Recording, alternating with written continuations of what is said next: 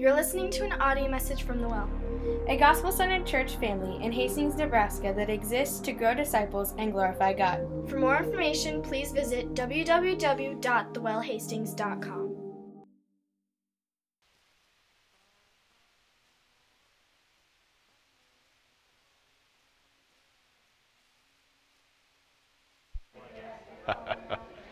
Hey, good morning, everybody.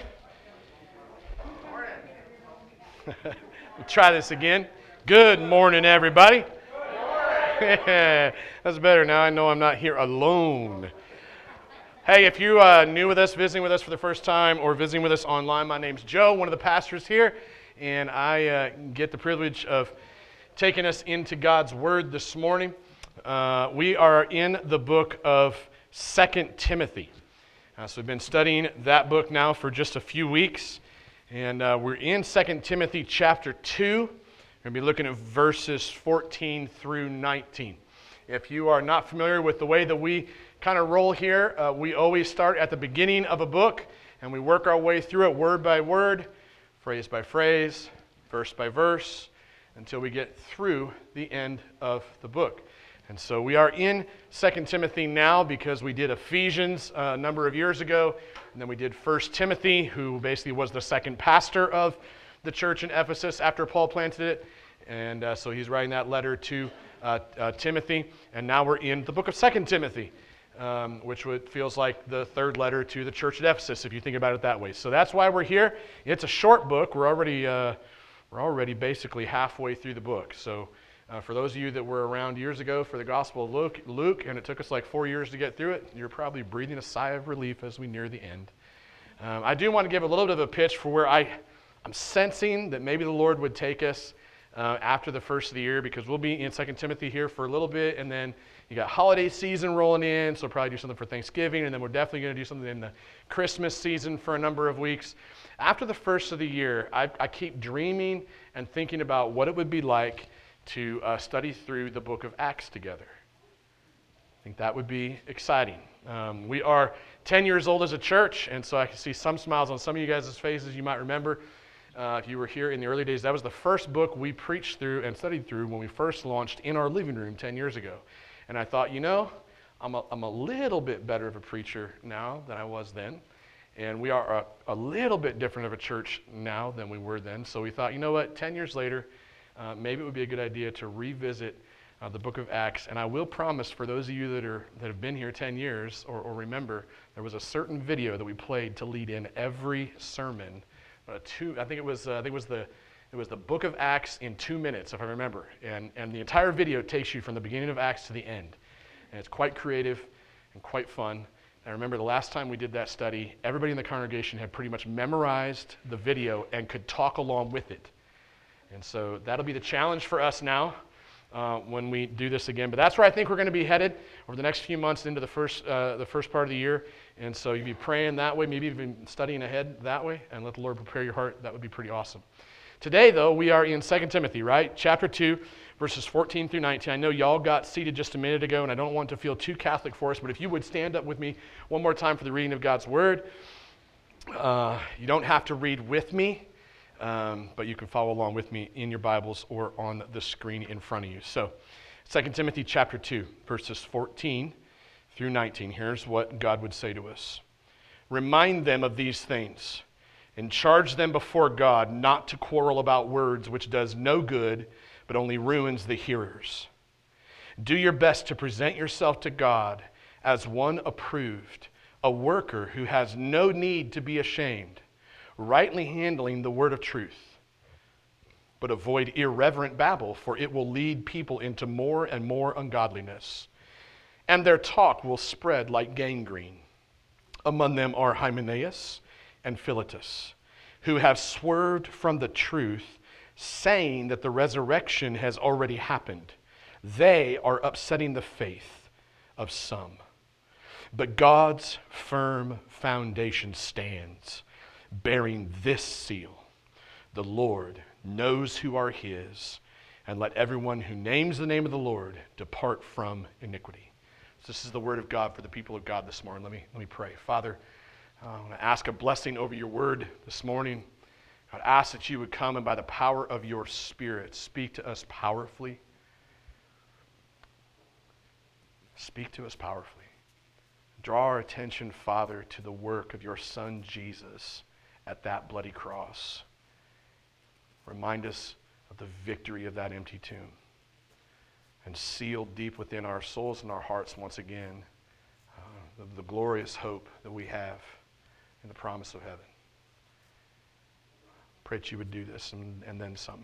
Trust you, and we love you. In Jesus' name, and everybody said, amen, amen. You may be seated. Studying this passage this week, I couldn't help but have my attention drawn to the words of verse 15.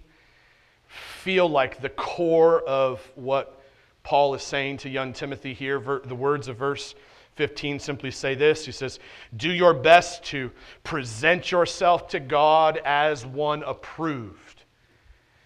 Read those words.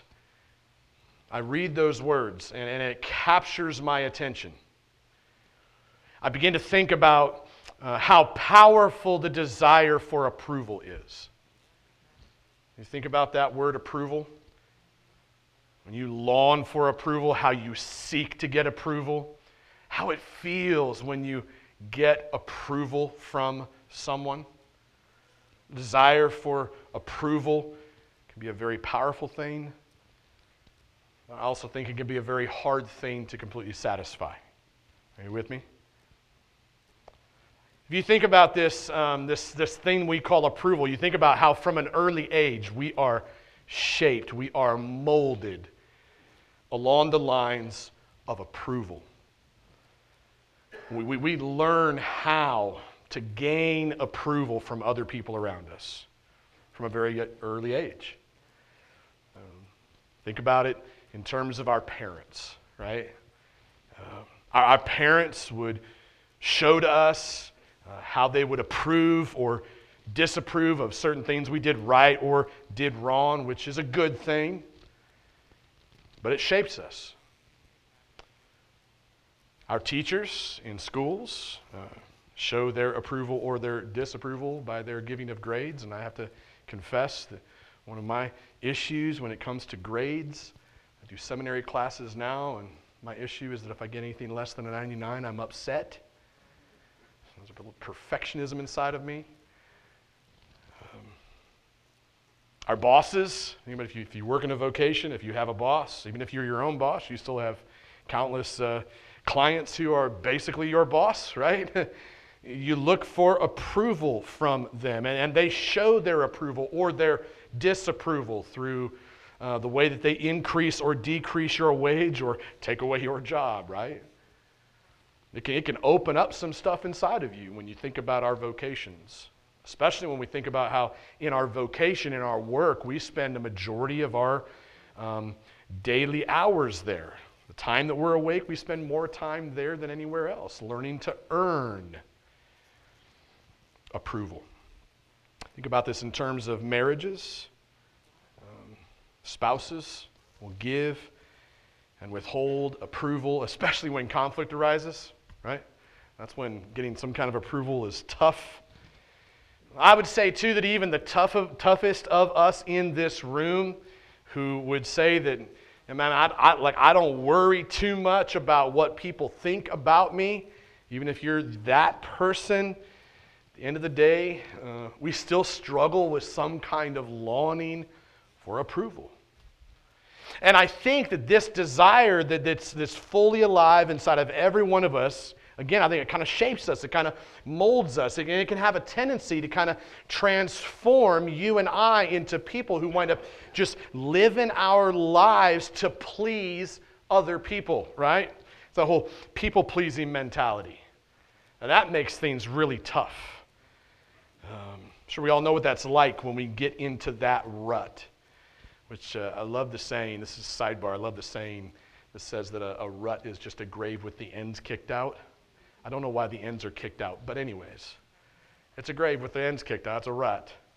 You get into that rut where you're just seeking to please everyone around you. And the reality is it'll never bring you complete or lasting satisfaction, right? As soon as that emotion or that feeling wears off, you wind up trying to seek it again from someone.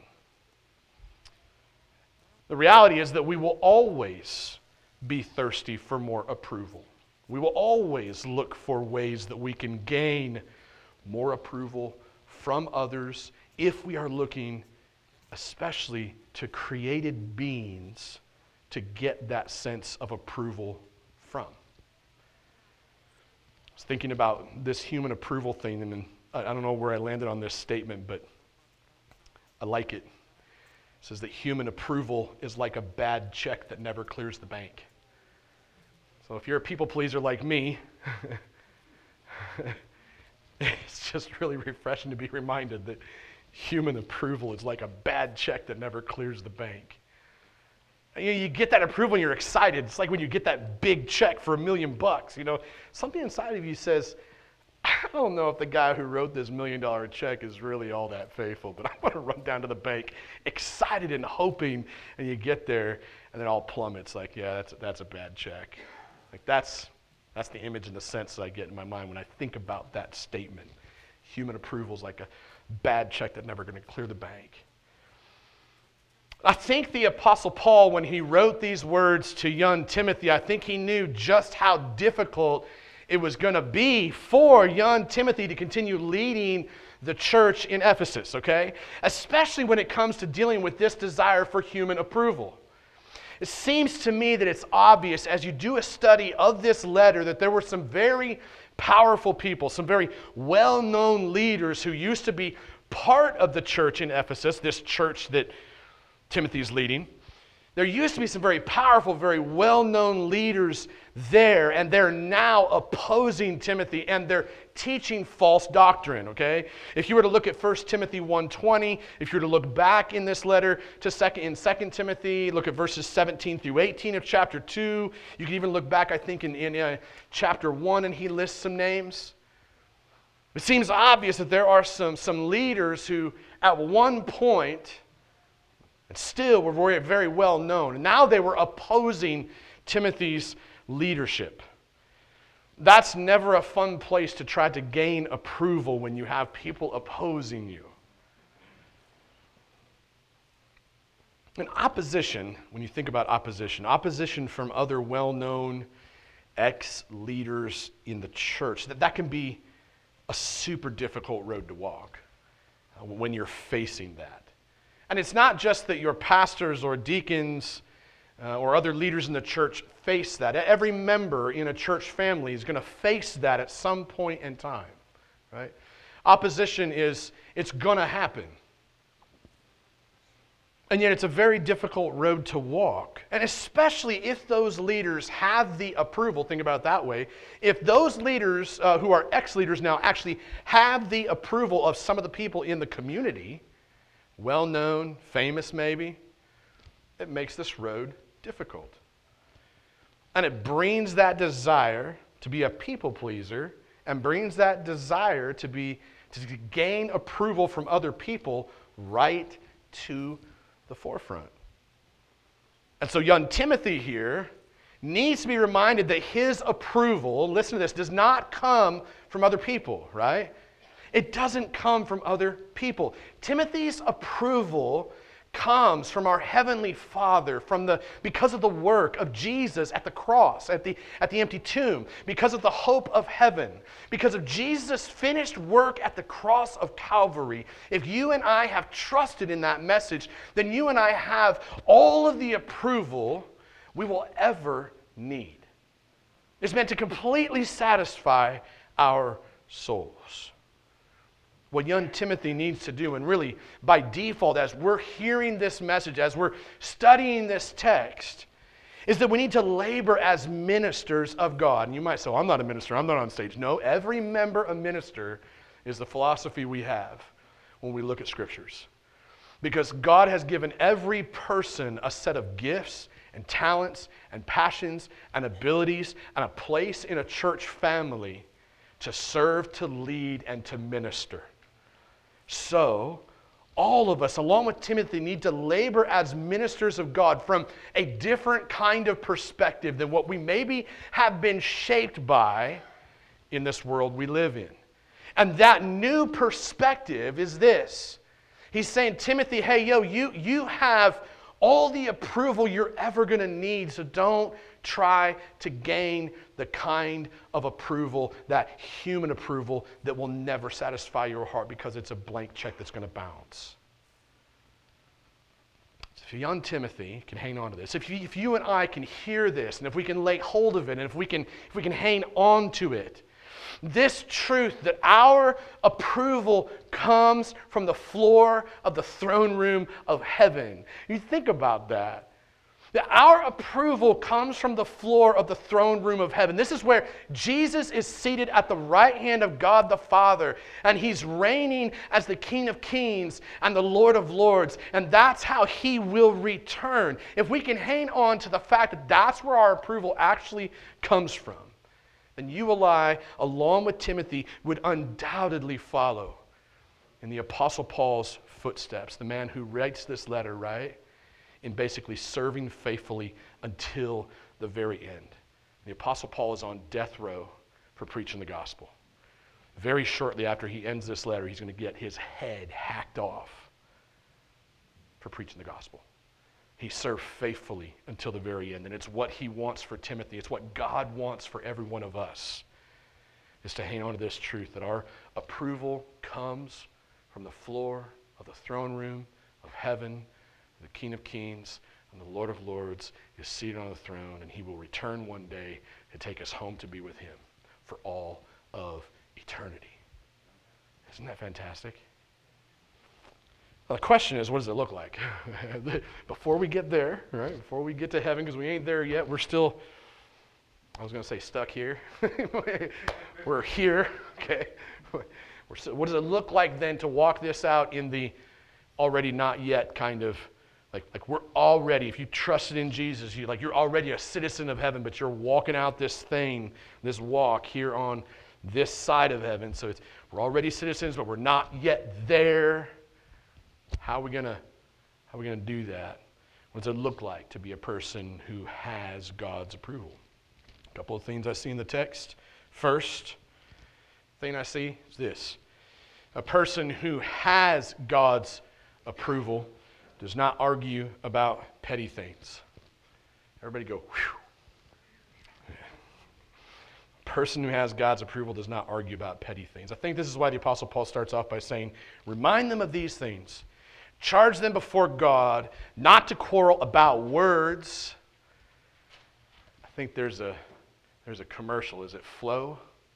Yeah, it's Flo and her insurance. And she shows up to the door, and her sister, which was really her, the same character, is at the door holding the baby. And at some point she goes, keep saying your words. Keep saying your words. He says, remind them of these things. Charge them before God not to quarrel about words, which does no good but only ruins the hearers. You read that, you think about that, you study that out a little bit. You let God kind of speak into that. Here's what I find. Here's what I think I see. Pretty simple, right? Simple and straightforward. Arguing about petty things can be a really destructive habit in the life of a church family. In this case, as Paul's talking to Timothy, he's talking about quarreling about words. This has to do with arguing about the things of God, right? And trying to make yourself appear more intellectual or intelligent than the next person. This is what some of these ex-leaders from Ephesus were hung up on. It was kind of you ever see the Me Monster video? If you haven't seen the Me Monster video, you might watch that. It's just what it reminds me of. It's like somebody just kind of beating their chest. Oh, look at me, how great I am, intellectual. This stuff happens in the church family all the time, right? Like there's one hotbed for intellectualism, and look, I'm a highly intellectual guy. I get it, I know it. So I'm preaching to the choir, I'm preaching to myself right now, but this happens a lot in the church, right? Theological arguments that are meaningless, some that are meaningful. Learning the difference. It's part of the trick. But I think this argument over words happens often in the church family, this intellectualism, this trying to prove that I'm more intelligent than you, happens often in the church family. I think one that comes right alongside that, though, is probably even more applicable for us oftentimes in the church is all the arguments that happen over the parking lot lines and the color of the carpet and the color of the trim and yada, yada, yada, yada, right? I've heard a few times, often experienced this kind of destructive behavior where people who want to argue over how certain words made them feel. And we live in a lot of that today. We allow feelings to dictate our well-being. So oftentimes, the arguments become how those words made me feel. Hear that just as often as I think we hear complaints and arguments over inanimate objects like toilet paper rolls and, again, color of carpet and those kinds of things. What Paul is doing here is he's reminding Timothy, basically, he's saying, hey, don't get caught up in that kind or those kinds of petty arguments. Why? Well, because they do no good but only ruin the hearers. When you think about that phrase, like, if you get caught up in it, it's going to ruin you, and it's going to ruin everybody else that hears it. So don't get caught up in it, don't start it, don't even engage in it. Second thing I notice here in the text is that a person who has God's approval rightly handles God's word, right? A person who has God's approval rightly handles God's word. You look at what the Apostle Paul says in verse 15. He says, do your best to present yourself to God as one approved, a worker who has no need to be ashamed, rightly handling the word of truth. I read that and I think this. I think there's no shame whatsoever in just speaking the straightforward truths of God's word. You know what I mean? Like just speaking the straightforward truths of God's word. And God's word doesn't need fancy illustrations or silly jokes, although you often hear those, right? I often give those. But really, God's word doesn't need that. God's word only needs to be explained in a very straightforward fashion without any frills, without any lights, without any smoke, without any fog, without any funny stage props. Our first stage prop that we moved in here was the cross behind me. The building was flat empty when we walked in, and flat empty when we walked in here. And the church that was here before, I think the pastor was preaching and teaching some doctrines that were way off base, some really wild, whack stuff. And we walked in, we prayed throughout the building, and we just said, the first thing we're going to put in here is a cross on that wall, and our hope is that cross would be bigger than any preacher that stands in the pulpit and any congregation that ever meets here. Doesn't mean that we haven't made some mistakes there. We do have one good prop, right, the cross, but there are a lot of churches today who will bring like race cars in on the stage. I'd like to bring my motorcycle in the church. That'd be kind of fun, but you don't need to. You just don't need to. Many of today's preachers, and again, even I myself, and get this wrong sometimes, lose sight of the power of God's word to accomplish on its own what no mere mortal man could ever accomplish, which is namely what? The salvation and the sanctification.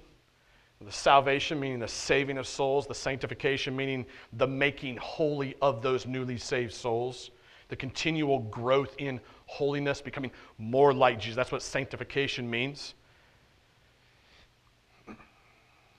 This is what God's word is meant to accomplish, the salvation and the sanctification of God's people. And therefore, I think as we're looking at this text, the calling for all of us as ministers of the Lord is to simply rightly handle God's word by explaining it in a straightforward, clear fashion while trusting God to produce the results. I want to say one more thing before we move on to the next point. One of the things that I have really enjoyed over the years in ministry and just walking as a believer is finding people who just start following Jesus, right? Maybe had a little bit of a religious background, maybe had none. Let's just start following Jesus, start reading the Bible. you start asking them, hey, what are you reading? What are you getting out of that? Like, what's God speaking to you in that? Well, I don't know if I'm saying this quite right, but I think. And you can tell, like, a newer believer is like, I feel really, like, intimidated by doing this, right? And I just know for me, I'm sitting on the other side as a believer who's been following Jesus for like 22, almost 23 years, and I'm going, gosh, to go back to the simple days when I just read what I read, and I just communicate what I hear, and it's simple, and it's straightforward. There's something really special about walking with newer and younger believers in that, versus like where I'm at now, right? But working through seminary and using big fat words and phrases that are put to you spend part of your time putting up discussion board posts and writing papers to get a degree, which is stupid because your credentials come from the floor of heaven, not from a seminary, right? But study to show thyself approved, so I go ahead and study anyways. But there's such a disconnect between that whole academic culture and the culture of those of us who just sit in these seats, right? We're just average people trying to live out what God tells us day in and day out. And so I love getting into those spaces where it's like, oh, it's not academia anymore. It's just me and you, and it's life on life, and it's grimy, and it ain't always pretty. And sometimes you just look at each other and you go, I don't know. I just read this and I don't get it. And it's okay to be in that space until the Holy Spirit shows you, right? Like, I love that aspect of the straightforward, clear fashion of God's word and just trusting him with the results. So that's my sidebar. Point 3. Let's go to point 3. Third thing I notice, in regards to a person who has God's approval, this person is a person who avoids ungodly controversy. Okay? If you look at verses 16 through 18, Paul says, hey, avoid irreverent babble. Why? For it will lead people into more and more ungodliness. Well, that's fascinating. Because even in Paul and Timothy's day, as he's writing this, those ex-leaders of the church are basically trying to convince people that, hey, if you come listen to everything we had to say, all of our irreverent babble, it's going to lead you into greater godliness than what you had when you were part of that church. That's what they're saying. And Paul says, no, avoid that. Avoid irreverent babble because it will lead people into more and more ungodliness. He moves on. He kind of ramps up his intensity, and he says, their talk, and you go, oh, who's the there? Their, T-H-E-I-R, which means them, right? Their talk will spread like gangrene. Ever seen somebody who has gangrene in a leg? You're eventually going to cut that thing off. It's rotten, it stinks, it's painful, deadly. Die from that, right? Their talk will spread like gangrene. You're still hanging on that word there going, well, who's he talking about? Well, now he tells you, among them are Hymenaeus and Philetus. Those two scallywags, scoundrels, that's my word for those guys. Among them are Hymenaeus and Philetus, who have swerved from the truth, right? I swerve in my car or on my bike to like miss dead deer and other things in the middle of the road. You know, a real dangerous part of that swerving, and you know, is if you swerve and go in the ditch, right? If you can swerve and get back on the road, you're okay. Every one of us experiences seasons where we swerve a little bit, where we kind of fall away from maybe what truth is, and we need to be brought back on track, and that's what we have a church family around us for, is be like, yo, you are getting very close to the edge of that ditch. Let's help get you back in the center here. I need that too, right? We all need that. What Paul's saying here is he's saying, hey, these two guys have swerved from the truth, and here's what they've swerved from the truth on. He says they're saying that the resurrection has already happened. Now, according to commentaries that I've read on this, he's not just saying that Jesus had been resurrected, because we already know that's true, right? So that's not swerving from the truth. So what are they preaching about the resurrection already happening? I think what they're preaching is that the resurrection of the saints had already happened. In some regard, they're saying, hey, you don't need to live this way anymore. Resurrection's already happened. It just seems like a really wild, whack heresy to me to be teaching that. It's almost like, hey, the end days are here. It's kind of that kind of teaching. And he moves on. He says that they are upsetting the faith of some. This is really upsetting to the faith of many, right? the end of the day, ungodly controversy is what they're creating. Ungodly controversy is never focused on the plain, straightforward truths of God's Word.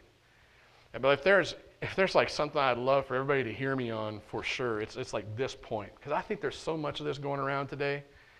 And not just in the world around us, but I think it's going on in the church all over the place. Because I think the church has gotten to a place in the world, maybe it's in America more than anything else, where there's a kind of a boredom with the plain teaching and preaching of God's Word and the plain teaching and preaching of the gospel itself. And people are hungering and thirsting for things that feel new and shiny.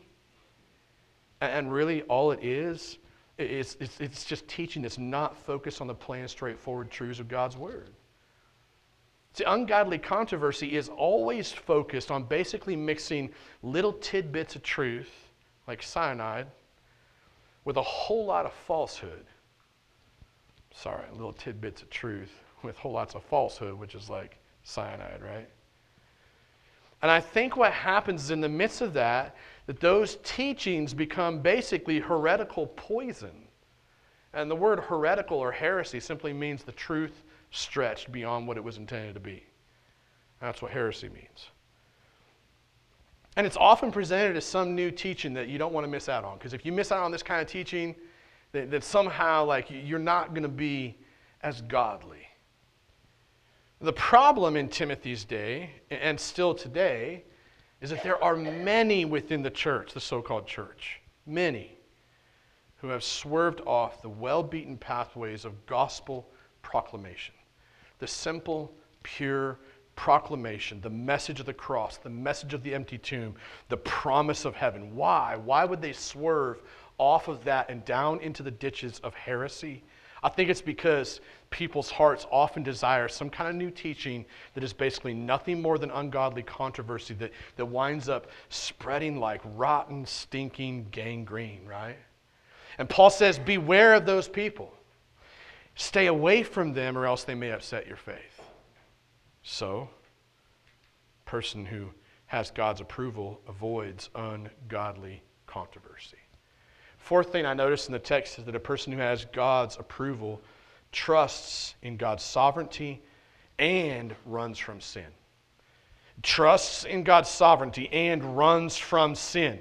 In the final verse, Apostle Paul says this. He says, but God's firm foundation stands, bearing this seal, an inscription, a mark, right? Like a tattoo, maybe. It's possible. God's firm foundation stands, bearing this seal. The Lord knows those who are His. I love that. And, he says, let everyone who names the name of the Lord depart from iniquity. So those final words, the Apostle Paul, verse 19, I think they're an encouragement to believers in that day and in this day. They're an encouragement to believers who have God's approval and are working not to argue about petty things, are doing that by rightly handling God's Word and by avoiding ungodly controversy, right? So I think it's an encouragement to believers who are walking this pathway. But then at the same time, I think these final words are also an indictment or a warning against anyone who would continue to argue about stupid, petty little things, bring shame upon themselves as they engage in ungodly controversy, which does what? Spreads like this cancerous gangrene that they are infected with. So I think it's an encouragement to believers, and it's a warning or an indictment for anyone who opposes God and His people. And the reason I say this is because of the context of that final verse. So everybody say this with me. Not say it with me. Say it after me. Context, context, context. Go. Okay, we're going to do it one more time, okay? I want to make sure you get it, okay? Context, context, context. The reason I say that is when you study the Bible, context, context, context is so important. You study a word, you study a verse, you study a chapter, you study the book, and then you study the rest of the entire book. That's context, okay? The illustration I often love to use, maybe you've heard it before, is if I write a letter to my wife, and I write to her a number of different things in that letter, and you take one little sentence out of it, and you make it something that you think it is, but it has nothing to do with the context of the letter, what have you done? You've done me a disservice. You've done my wife a disservice. And you've now explained it in a way to other people that they might think of me and my wife in a way that is inappropriate and was not intended, right? That kind of teaching, most of us would call that proof text teaching, where you take one little verse and you make it mean something that it absolutely does not mean. I'm going to give you an illustration real fast. The shortest verse in the Bible is what? It's 2 words. Hey, you guys are good. Jesus wept. Can you imagine somebody taking those 2 words and then creating a sermon about how Jesus was a crybaby, therefore you and I need to be more emotional, and here's 5 points of how you can be more emotionally available for your wife and your kids and everybody else around you? Do you know that this happens all the time in church buildings all across America today? Happens all the time. You take that from that topic to health, wealth, prosperity, all sorts. I mean, the list just goes on and on and on. I say all that to say that this last verse, verse 19, has a context. That if you don't know the context, it may not feel as powerful. And it definitely is not as faithful. Who wants to know the context? Patrick wants to know the context. Okay, there's a few of you. So, this last verse, it's both an encouragement, brings us back to center, and a warning. You wouldn't initially catch it unless you knew the context. Okay, very good. The context of this passage is that it is taken directly from the words of Scripture in Numbers 16. Somebody say, what was happening in Numbers 16? I'm glad you asked, because I want to tell you. Numbers 16. In Numbers 16, there's a couple of well-known leaders in Israel who have gathered about 250 other leaders. And you want to know what they're doing? Say, what are they doing, Joe?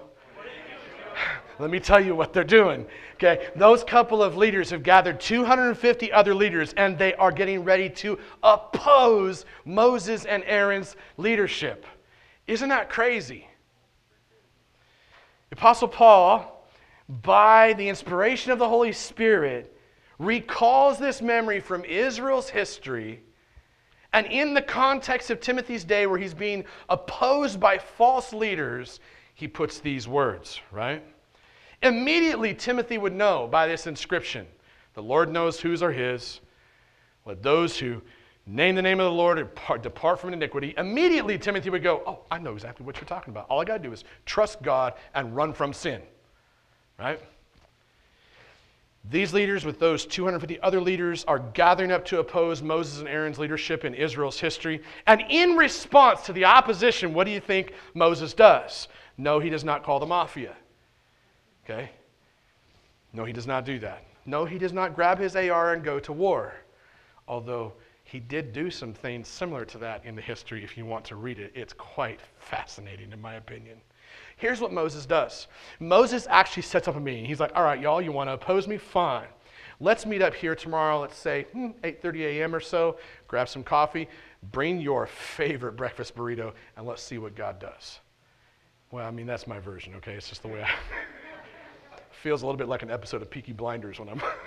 You probably don't even know. Don't watch Peaky Blinders. Okay. Back on track. He says, hey, let's meet up in the morning. Let's meet up in the morning. We're going to see. When we meet, I'm going to trust God, okay? We're going to see whom the Lord approves of and whom the Lord disapproves of.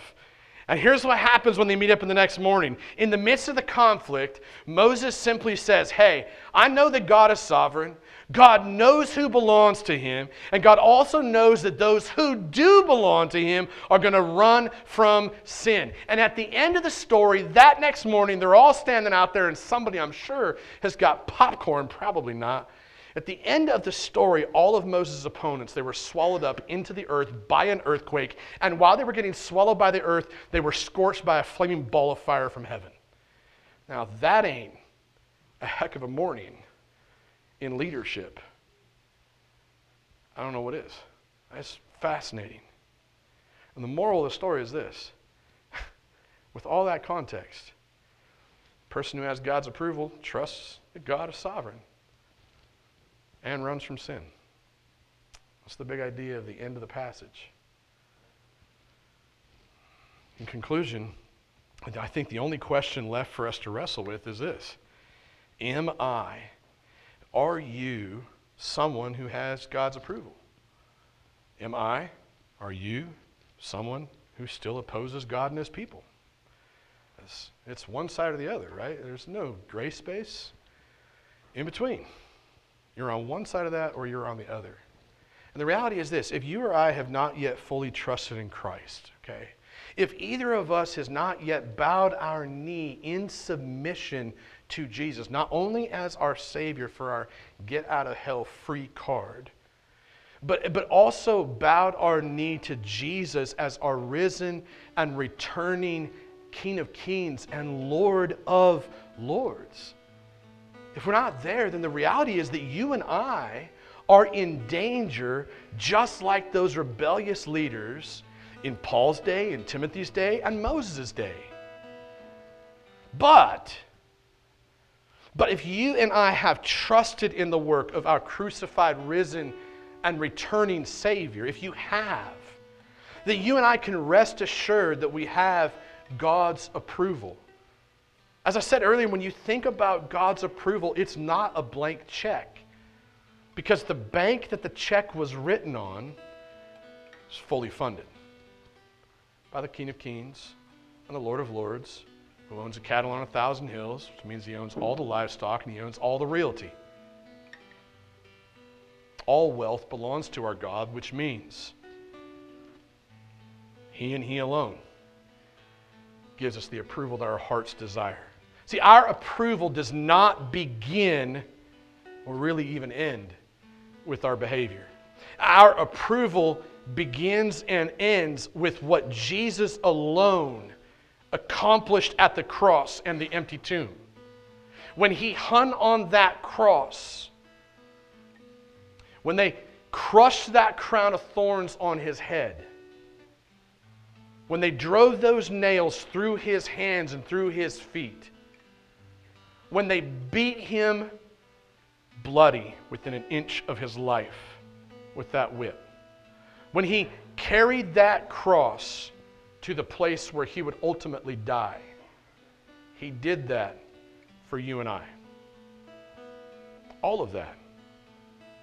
I love the image of knowing that when I read Romans 8:1 and it says, "There is therefore now no condemnation for those who are in Christ Jesus," that passage was written before the foundations of the earth. The truth of that was written in a book where your name and my name were placed in the Lamb's book of life. If you trusted in him. If you haven't trusted in him and you're hearing this afresh and you're going, I need to trust in him, I'd almost bank on the fact that your name is in that book and I'm just waiting for you to surrender. And it's that message that gives us approval. It's why I can humbly and confidently say that if you've trusted in Jesus, your approval comes from the floor, the throne room of heaven, where the King of Kings and Lord of Lords is seated on his throne next to the Father God Almighty. And he will come from that place to judge the quick and the dead one day, right? And in that moment, he comes and grabs you and I by the hand and says, let's go. Welcome to eternity. I can't wait for that day. I don't know about you. I don't deserve it. Neither do you. But that's true approval. And as people who have God's approval, by faith, by grace, through faith, we place that, we get that in the finished work of Jesus at that cross. And in that, if you are someone who has God's approval, then you and I can both resist, simply resist, the power of the Holy Spirit who lives inside of us, resist arguing about petty things, spend our lives rightly handling God's word, by avoiding ungodly controversy. And you do that as you trust in God's sovereignty and as we all run as fast as we can from any kind of sin that would seek to destroy us like gangrene. Amen? Would you pray with me? Father, thank you for your word. Pray, God, that you be with us in these closing moments as we turn to the cross and remembering the work of your Son Jesus at that cross. Help us to reflect on the current, still presence of our own sin. But help us to also reflect, find joy and comfort in the power of the work of Jesus at that cross as his body was broken and as his blood was shed. Pray, God, that you help us to remember that with gratefulness, with joy. Give us assurance once again in the work that you did on our behalf. God, we love you. In Jesus' name, everybody said, amen. You're listening to an audio message from The Well, a gospel-centered church family in Hastings, Nebraska that exists to grow disciples and glorify God. For more information, please visit www.thewellhastings.com.